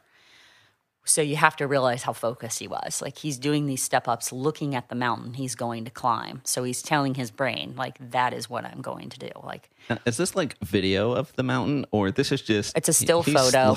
Yeah, he's just looking at this mountain. That's so freaking intense. I have pictures of it and a video on my phone of him doing the step-ups with the mountain. Anyway, this is what he did. He went and climbed the mountain. He was successful. He came in the house and he was so skinny, he lost a lot of weight. And he just said, "Baby, that was hard." And I just never heard him say that about anything. And then he said, "Denali's next." So anyway, as I talked at his memorial, I shared that story. And that's kind of how Chad 1000X grew. It was, again, not in my plan, just kind of organic. Fruition. I don't know. And I struggled a little bit in the beginning of having this workout named after him. And for people who know Chad, they know how under the radar in the back of the room he was a kind of guy. Like, I just can't say it enough. It was just an attribute that I really loved about him. And so I thought I had to really have a conversation with myself of like, would he really want people to do this workout and call it Chad 1000X? I mean, first of all, he didn't like his name. He used to say, he would tease and he'd say, I mean, come on, listen to that. I'm a grown man and I've said, my name's Chad. Hey, Chad. And so anyway, but the more I thought about it, there is symbolism there because it is what he did. Yeah. It's a lot of volume, but it's not technical. Really, anybody can do this workout. Yes. Anybody. Scale the box, scale the load, just do it. So there's that. And there's thinking about where your mind goes while you do 1,000 step-ups, because it's going to take you over an hour. For anybody wondering, people always ask me, how long does it take? It takes over an hour or close to an hour. But then what a great representation of, our war fighters' headspace, right? Of like, where does your mind go, and what do you think about, and what do you replay in your head? And then the idea of we can do it side by side with a friend, because people like to talk for the first 200 reps, but after about 300 or 400, people don't talk anymore. There's no smack talking. People are just quiet. They're in their headspace. But knowing someone's there next to you doing the same thing over and over, or sharing the work and doing it with a buddy, like I step up, you step up. So I started to see kind of what this could represent for our veterans. And that's why we want to do it around Veterans Day. So oftentimes these workouts are done on the death anniversary of the men and women that have died. And Veterans Day isn't too far past. He actually died October 29th. But what we want this workout to be is like symbolic for our veterans who are still here, who are still struggling, that there is this visual reminder that you can keep stepping up and that there's people around you that will help you step up. Right. So yeah, that's kind of where it went. So then once that happened, I had gotten asked to speak at a couple different events. I spoke at the Navy SEAL Museum for Memorial Day, and I spoke down there for the muster. And which that museum is amazing. It's so awesome. I can't remember the first time I went, because it's not a far drive from Central Florida. It's worth traveling to, period. If you're going to come see Mickey Mouse, take a day, drive south, get some beach time in, and hit the UDT SEAL Museum in Fort Pierce. You won't regret it. And I've just watched it transform over the years. It's a world-class museum at this point. Yeah. The lifeboat from the Maersk, Alabama is there on display. They've got the mock-up of Bin Laden's compound in Abbottabad that was in the CBS interview there, and just all kinds of SEAL memorabilia. They've got a big Mark V jet boat out back now. I mean, it's just... And their muster, if you can make it in November, their muster is awesome. It's so much fun. It's cool. They have awesome demos happening. Helicopters are flying around. Work dogs are out getting guys in bite suits. They do a really good job there. Yeah. And the people down there are great. Is it still Rick Kaiser that's running? Rick Kaiser and Grant Mann. Yeah. Which Rick, I think, is former DevGru, is he not? Yeah. Yeah. I think both were, but yeah. Cool guys. They were great and welcoming. And so Chad and a few other guys who have lost their lives, not all to suicide, there were some, but were honored at the wall there. So I spoke, and anyway, so through this, it kind of organically kind of grew into doing a nonprofit. Again, as much of my life wasn't really in my plan. Right. But I just started to see it as, if we're going to do this workout and the goal is to raise money, the money absolutely needs to go towards veterans and combating TBI, PTS, and blast wave injury. Right. And there are a ton of veteran organizations out there.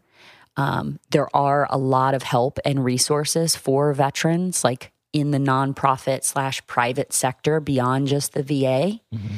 And obviously this is where my heart space is. So how can I use this for good? Right. So that's kind of how we came upon the Step Up Foundation, because I couldn't really see it being called anything else. Yeah. And that's more or less the mission, is to change the narrative and change the number. Yeah. And I want to explain that a little bit. So obviously I do some public speaking, but I also, really enjoy physical challenges. Like I'll be swimming the Boston Frogman June 12th, to try to raise awareness around these issues, but also honor the lives and the legacies of the people we've lost. And Step Up Foundation also recognizes that this does not discriminate. And I'm not talking just Navy SEALs. Right. My husband, Chad Wilkinson, was a Navy SEAL. Does that make people's ears perk up? Probably does, right? I understand that people are like, wait, what? But suicide doesn't care what branch you were in the military. It doesn't care what rank you were. It doesn't care how long you served. It doesn't care if you're male or female. And the Step Up Foundation wants to grow into honor all of those and represent all of them. Am I right in the stat that, looking at global war on terror, as this little microcosm, that we've lost more service members to suicide than we lost in combat in those two wars? So there was recently a study done, and I'm blanking at the moment in the newspaper it was published in, but the stat was a little over 7,000 were KIA since 9/11. Over 30,000 were lost to suicide. Now, I will say with that statistic, it could be blurred a little in that it could also include veterans that perhaps served in Vietnam, right? We're using post 9/11 as that track point.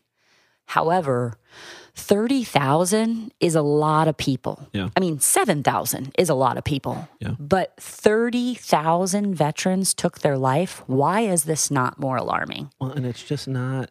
I think maybe there's an impetus to look at it as a separate thing. Like certainly there's people who die by suicide that haven't been in combat. Like it's a thing that happens. Right. But they're combat casualties. I mean, you just Thank you. can't separate the two. Right. So change the narrative. Let's talk about that for a second. I cannot push this enough. And you did it very well just now, Kale. They die by suicide. They take their life. You can choose either one of those. Nobody commits suicide. People commit murder. People commit burglary. They don't commit suicide because something else is at play. They die by suicide. I want the world to take on that message. One, because I just find it a little more respectful. And there could be people that disagree, and you could be someone who has lost someone to suicide and you disagree, and that's fine. You're allowed to disagree. But it also removes kind of the responsibility or the blame you're putting on someone. Yeah. And it matters to me. Like literally when people say commit suicide to me, I tense up. It takes everything I have to say, I think I might just start doing that. Say, that's not really what we say. But also change the narrative to just how we talk about it.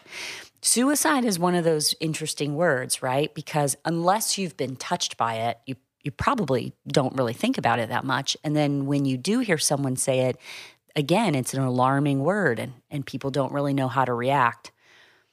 It is uncomfortable, but you know what? As I said at Sandlot, I carry it in a rucksack on my back every single day. So I get a little stronger at carrying it.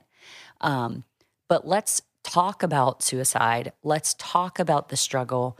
Let's normalize it a little bit instead of making someone feel like an outsider, make them feel like it would be natural that you struggle having given your service, right?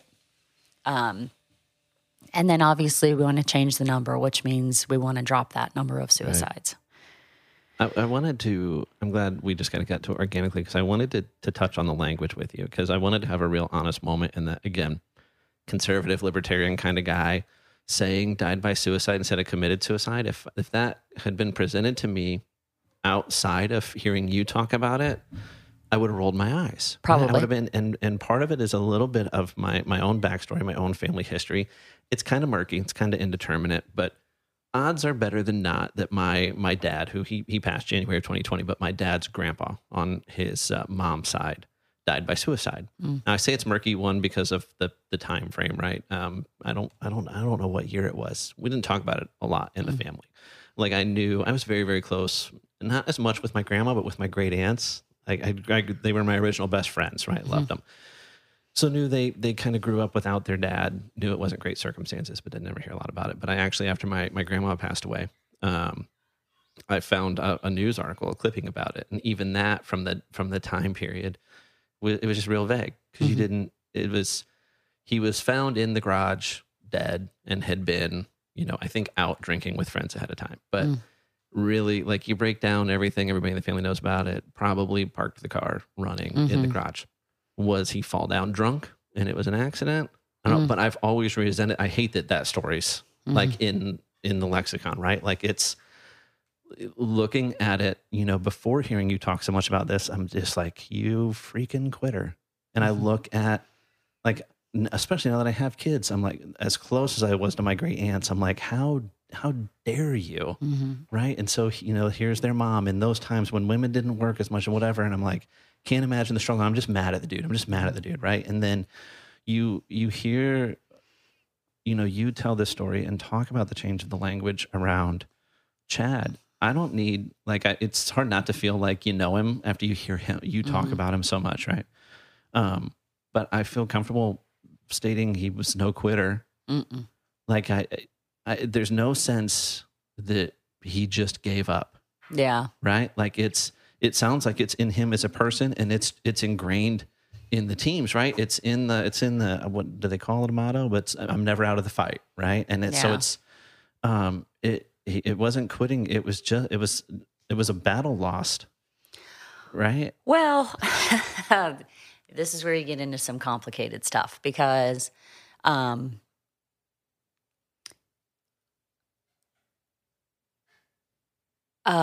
I read this book. I think I've shared this before, but suicide is just so complicated, right? There's so many questions for all of our families, and it's good that we have each other because we lean on each other and kind of just because we all have those moments of weakness. Like I come on here and I talk to you and I talk about Chad, and I do it because I love that man so much, and I want to honor him, and I want to honor our children, and I want them to always hold their head up and respect him, and I think that they absolutely do, but it doesn't mean that I don't have kind of like my own demons when it comes to this. And so what I heard this author say is that the unconscious doesn't care about facts. And when she said that, it was like, I mean, it was just this amazing moment for me, because I can sit here and say, this was what he was diagnosed with. I can look back and say, okay, yeah, this was off. Oh, yeah. So logically, my mind says, well, he was sick, and, all this happened. And yeah, Chad was not a quitter in anything that he did. And he worked hard. And so, yeah, this is what happened. But the unconscious mind says, you know what? I am a teammate, and I am about as loyal as you can get. And he never gave me the chance to help him. Yeah. He never expressed, and some of the other men had expressed, which, I learned later, but it's just, he never shared with me his struggle. He never gave me the opportunity to help him. And you know what that tells me?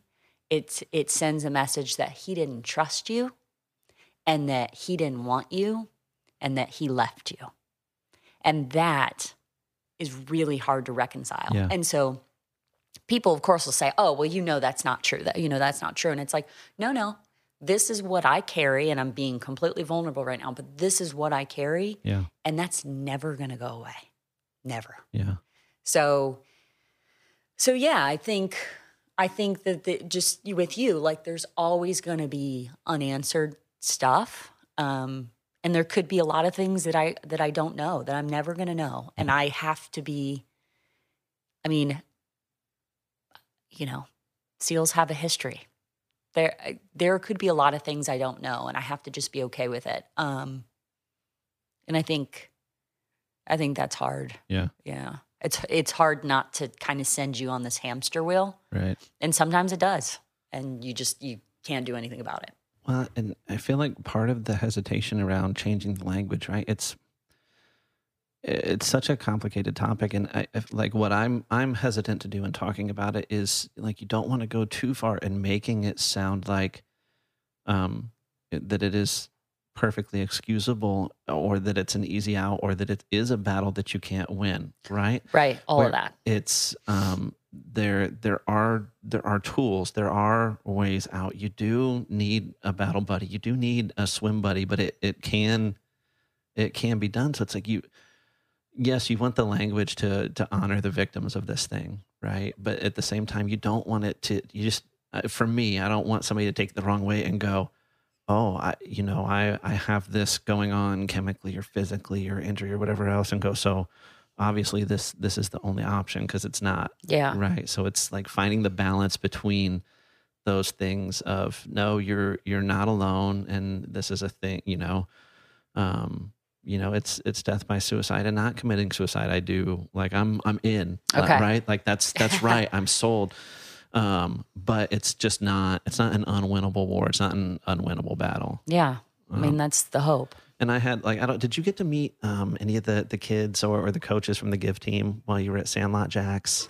So I had they've been really involved with Go Ruck lately. It's a really cool program. So it's this, they're the only urban obstacle course racing team in the country, right? So this got birthed out of a program in downtown Orlando called New Image Youth Center. And they've just started to use like mud races and obstacle course racing to build character and build strength and teach lessons. And they have all these great mottos that they've developed through this program. But they connected while they were on an OCR with Earl Granville. Did you meet Earl? He was out at Sandlot Jacks too. So he's the guy. He was doing like the Travis Manion WOD, and he ran the O course. but he's got the amputation above the knee. And did If you have a dog with him always? I don't know. It's so hard to tell out there. Like Yeah. obviously Jason always, Yeah. right? Monster's always there. But I don't know if Earl had a dog or not, but they ran into Earl out on an O course at one point, and he had been running the O course with this giant chain on him. In the course of running it, had found like a portion of a cinder block. So something in him's like, oh, I'll put that on the chain and I'll carry that too. Like representative of this burden. So the background of Earl is that he lost his leg to a roadside bomb, and I don't know if he was the only survivor of it, but several of his teammates were lost in that, and then shortly after, his twin brother died by suicide. Oh. And so he's running with this chain and doing these things, and has this cinder block representative, like we're all carrying a burden, right? This is just this physical, and it's like the ruck with some weight in it, right? Yeah. It's this outward physical representation of this burden. So he gives the chain and the block to the Give Team kids. It's these inner city kids out running, Savage Race and Spartans and stuff. They're awesome. And they take this, they call it Cindy. I think Cindy's been broken and replaced a few times now, but they carry it everywhere. But the idea is, and what they use it to teach the kids is you guys have plenty of burden in your life. We're all carrying this burden, and nobody's strong enough to carry it alone forever. You can carry it for a while, but at some point, a sufficiently heavy burden will break you, regardless of how strong you are. And the way out is to say, hey, can you help me carry this? Mm-hmm. It's to share the weight and share the burden. And it's, and it's so applicable to this issue, right? It's heavy. Yeah, it's tough, but you just don't have to carry it alone. And it doesn't. Yeah. Yeah, you just have to open yourself up to that. Back, I shared that I did this Grand Canyon hike, and Steve Conley is an ex-Air Force guy. He's the one who started Operation Canyon Rising, and he does it so that I get it confused, but I think we're on the North Rim, and we go down into the canyon, and we're there. He has a therapist with us, so we kind of talk. They do these like guided talk things where we share experiences. Go down into the canyon. We spend 2 days at the bottom at Phantom Ranch, and then we climb out on September 11th. So it's trying to represent going into the canyon is what you've been through. Being down at the canyon is like we talk and we process a lot, and it's not just like, oh, we're fixed. I'm just saying it's a process. Right. And then coming out on September 11th, but because it was the 20th anniversary of 9/11, someone gave us a piece of the steel from the World Trade Center, and it was really heavy. Yeah. And we all took turns carrying it. So we carried it across the canyon, and that's just what I thought of when you were sharing that story. It was like so similar. And, and I just said this in my speech at Sandlot, we've created this world of easy comfort and isolation. And I largely disagree with it. I mean, that could easily be, we will be our own demise if we don't find ourselves out of that. Humans need humans, period. It's kind of how we all came to be here. And so how do we keep creating a culture that cultivates that, right? And so, you mentioned you're a CrossFitter, and people say, that's a cult, like all the things. And so when you think about CrossFit, people do it because, they want to exercise and be healthy. But why do they stay? They don't stay because of their Fran time or their Murph time or their Chad 1000X time. They don't stay because they're trying to get muscle ups. They really stay, I think, because of the people. That's why you keep going to the gym. And I saw that largely, 2 weeks ago at Sandlot Jacks. The GoRuck community is the same. Yeah. People are driven to this. Yeah, they like the physical challenge and they want to be able to push through and earn those patches because, that's their street cred and that's great. But it's really because they want to be a part of something bigger. Yeah. And I just see that over and over. And so, we've talked a lot about SEALs, right? They are part of this elite community. And that is a huge problem they face, and I could open this up to the general military, is that when those guys separate from the military, they no longer have the quote-unquote team room, the place to go where like the guy next to them kind of knows what they've been through. Right. They don't really have to explain it. They can sit shoulder to shoulder and drink a beer. And I think that is so pivotal in our world, is to create opportunity for people to feel as though they are part of something. Yeah. Yeah. So what are the action steps? What do we, if somebody's sitting listening, what do we do? How do we, macro and micro, right? Like, how do we support the Step Up Foundation? How do we contribute? What are the goals there? And micro, like if you've got somebody, maybe prior service, maybe not, that's struggling with this, what's the right way to reach out to maybe get somebody to open up to share that burden, you think? Yeah, let's start with that. Yeah. There was recently a huddle put together where they put down some after action points in terms of combating, suicide. And one of the points was, just like we have to put our seatbelt on in the car, we have to, lock our guns up in safes. Cale, I've got really thick skin. It's really hard to offend me. I find a lot of offense in that statement. Yeah. Because you know what? My husband used a gun and our guns were locked up in a safe. And so as a spouse of a SEAL, you're telling me I'm supposed to take these guns that my husband purchases and fires and lock them up securely so that he can't get them from a guy who really probably knows how to pick a lock anyway? It's absurd. Yeah. It's absolutely absurd and offensive. So the obvious of combating this is, of course, we want to take those general protocols of locking up guns, especially from children and et cetera. But really, I default to, and I kind of smile because we used to say this in CrossFit, but TSA rules, you see something, say something. Mm-hmm. So if you feel as though someone in your life seems a little off, you're probably not wrong. The gut is super powerful. I could go in a whole world about how we have this vagus nerve and it connects the gut and the brain. And there's a reason why you get these gut feelings, right? Own that. I typically will talk about the spouse or the first responder, meaning not everybody's married, but whoever is your person in your life. If you feel like something is off on someone, it probably is, and ask them. Now, here's the next step.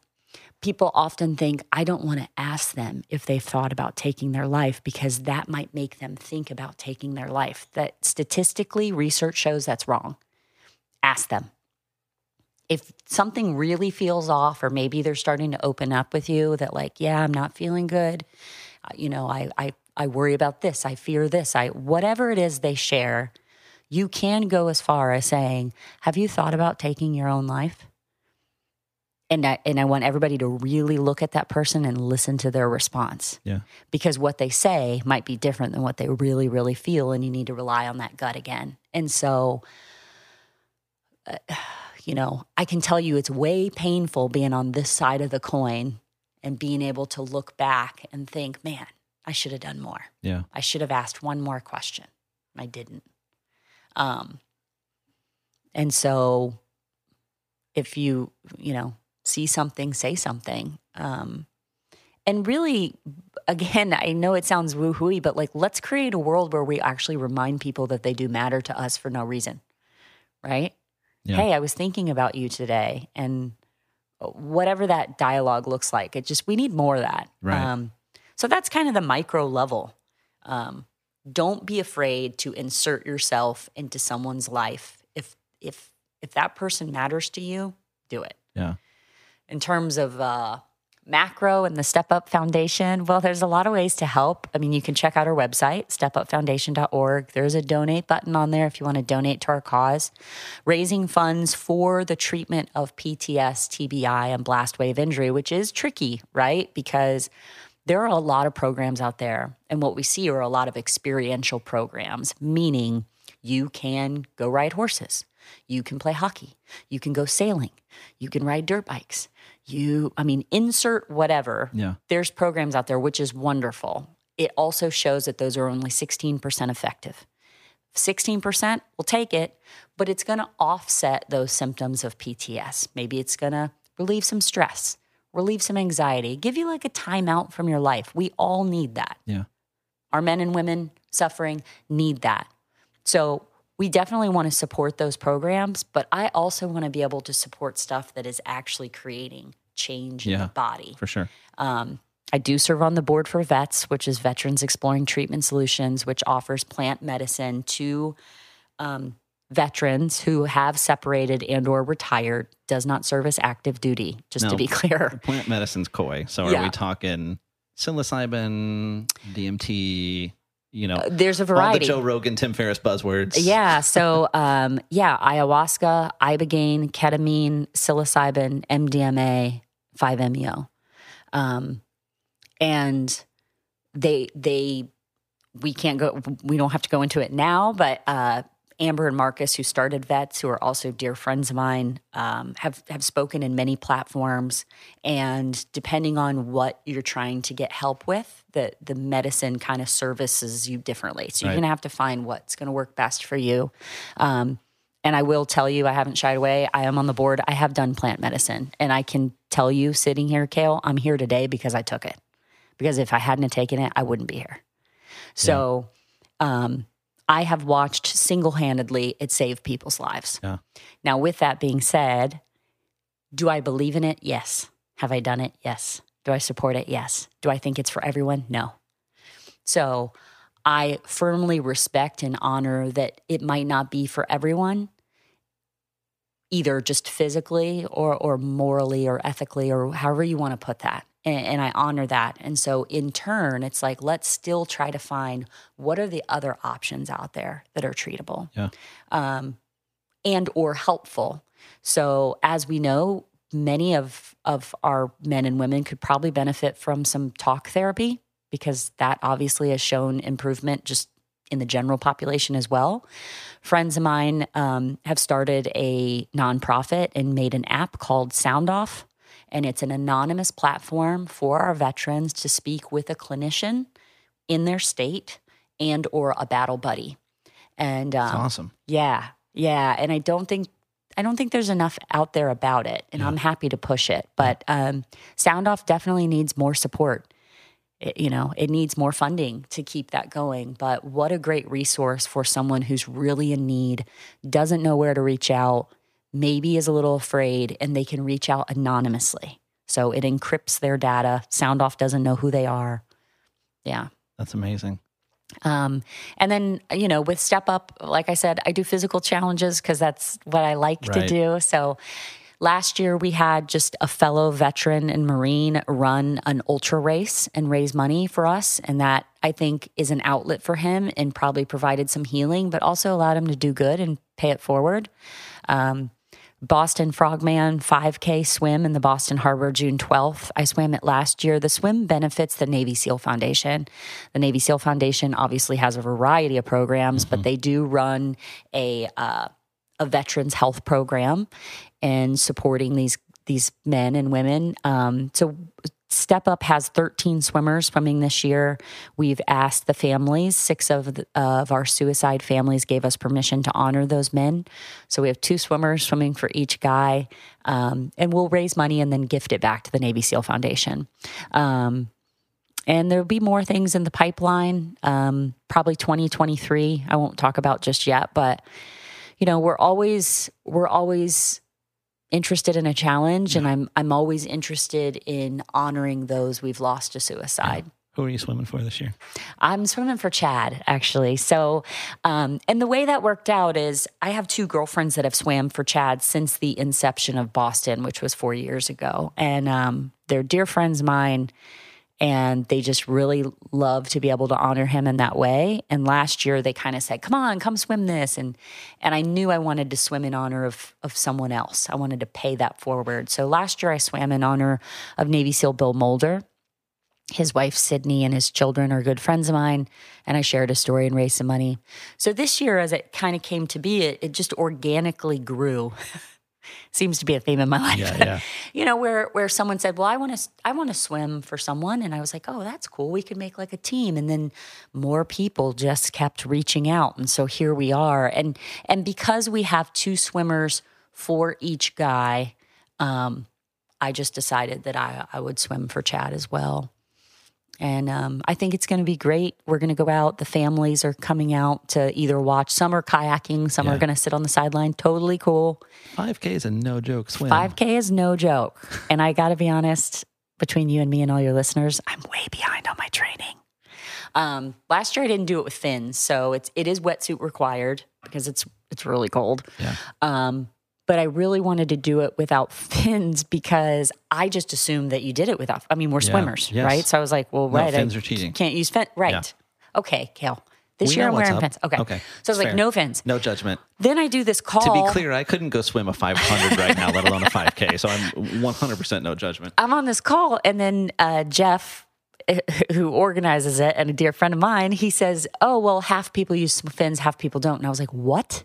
He goes, yeah. And he's got his Boston accent, which I'm not going to do because I would be terrible. And he's like, yeah, put your fins in the kayak with your kayaker, and that way if you want the fins. And I was like, no, I told myself I am doing this without fins. I'm doing it without fins. And I did it without fins. But this year, Fins all the way. I'm all about the fins. Yeah. You just need like custom branded Chad 1000X Step Up Foundation fins. And then you're not cheating, you're promoting, you're That's advertising. true. That's true. If somebody wants to make me some fins, that'd be cool. Yeah, so it'll be great. I think, you know, I was talking to my sister about this the other day in like what the Step Up Foundation will look like moving forward. Obviously, there's those organizations I mentioned that I support, and I'm sure there's others that we'll find along the way. But how does it grow? And maybe it grows into a resource for a veteran that needs help, that they can come to the Step Up Foundation and they can help aid them in whatever type of therapy or treatment they feel like would be helpful or beneficial, you know, Right. for them and their family. But as I did the Boston last year, so let me go back a second. So, and I totally fangirled at Sandlot Jacks over Michael Easter and the Comfort Crisis, Hey, which, listen, you and me both. yeah. All the ways I fangirl.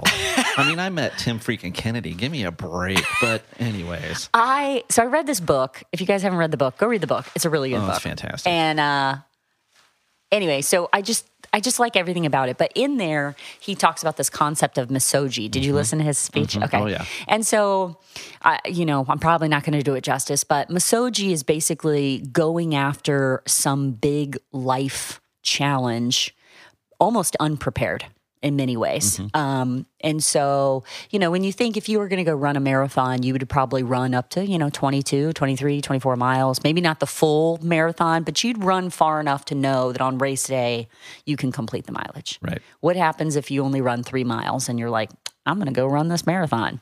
Well, then they call you David Goggins. That's, Well that's what played. that is. But then, it's just that kind of feeling of like, am I going to make this? And so last year for Boston, yeah, I did train. I never swam a full 5K, but I definitely trained and I felt pretty prepared. But I'll be honest, there was a part of me, even as a swimmer, and I'm comfortable swimming, I'm comfortable in open water, whatever. I was like, man, I don't know if I can do this. I mean, I literally was on that little barge about to jump in, like, no guts, no glory. Let's see how this goes. And it wasn't about me. It was about swimming for Bill, and Sydney was my kayaker. And it was about honoring his life and his legacy and just doing something good for someone else. Yeah. And I did the swim, and I had no idea the emotion. I get emotional talking about it.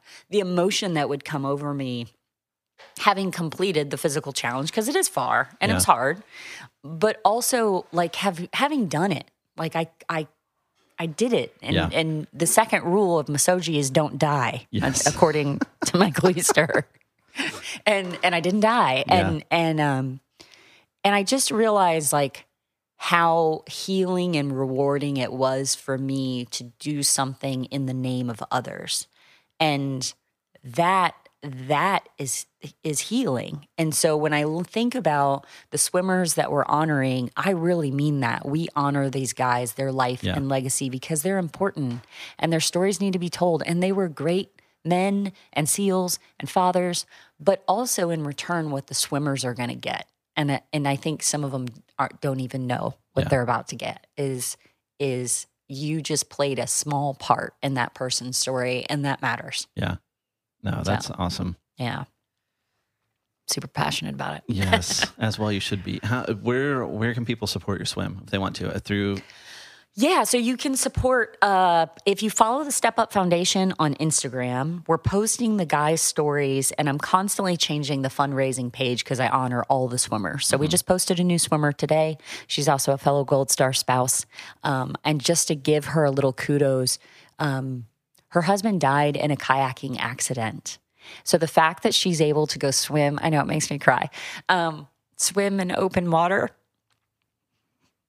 on behalf of someone else is pretty brave. Yeah. So, yeah, you can support it by following our links in the Step Up Instagram, but as well as going to our website. There's a donate button there, and you can help us. Be great. Well, we'll do it. We'll do it for sure. So I'll say if you're not one to sit and listen to the podcast with a notepad, as I'm not, we'll put links to all of this on the podcast website, which is just solid7podcast.com. Solid number 7. Don't spell out the 7. That would have been too long, a website. So we just went with the number. But Chad 1000X has been on there for months and remains on there, but we'll add links to everything else on there and encourage you guys to go and check that out. And we'll put links to some of the other stuff we've talked about in the show notes. But thank you so much for doing this, not just with us, but what you do. I mean, we hit on it.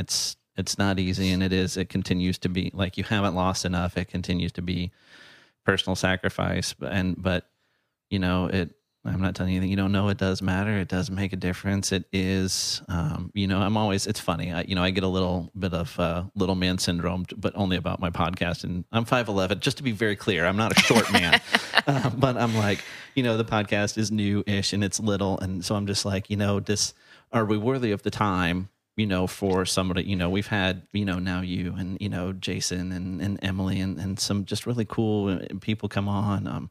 Got a good friend of mine, Jose, who's, he's the head of all of public radio in Hawaii, but he's also over a year now into battling an ALS diagnosis, right? And it's like, is sitting on my podcast the best use of this person's time? But, when I sit and think about it, I'm like, there's people that will listen to this that won't have heard Jocko or Glorious Professionals, and who knows what they're struggling with or with the people in their life. And so, you guys, if you want to hear more, if you want to know more, you're out there a lot. There's more to the story, and you can find a lot of it in those other podcasts. And absolutely you're on Instagram. The foundation's on Instagram, and there's more to the story. But don't just follow. Support would be my ask as the podcast host, and hit those links up. And normally this is the point where I pitch all kinds of support for the podcast, and I just don't have it in me today. So forget supporting the podcast. Go and support the Step Up Foundation instead. And then if you have some money left, go buy some Jocko Go with our promo code or something, or go buy a ruck. 100% go buy a ruck, and then you're ready for Chad 1000X next November.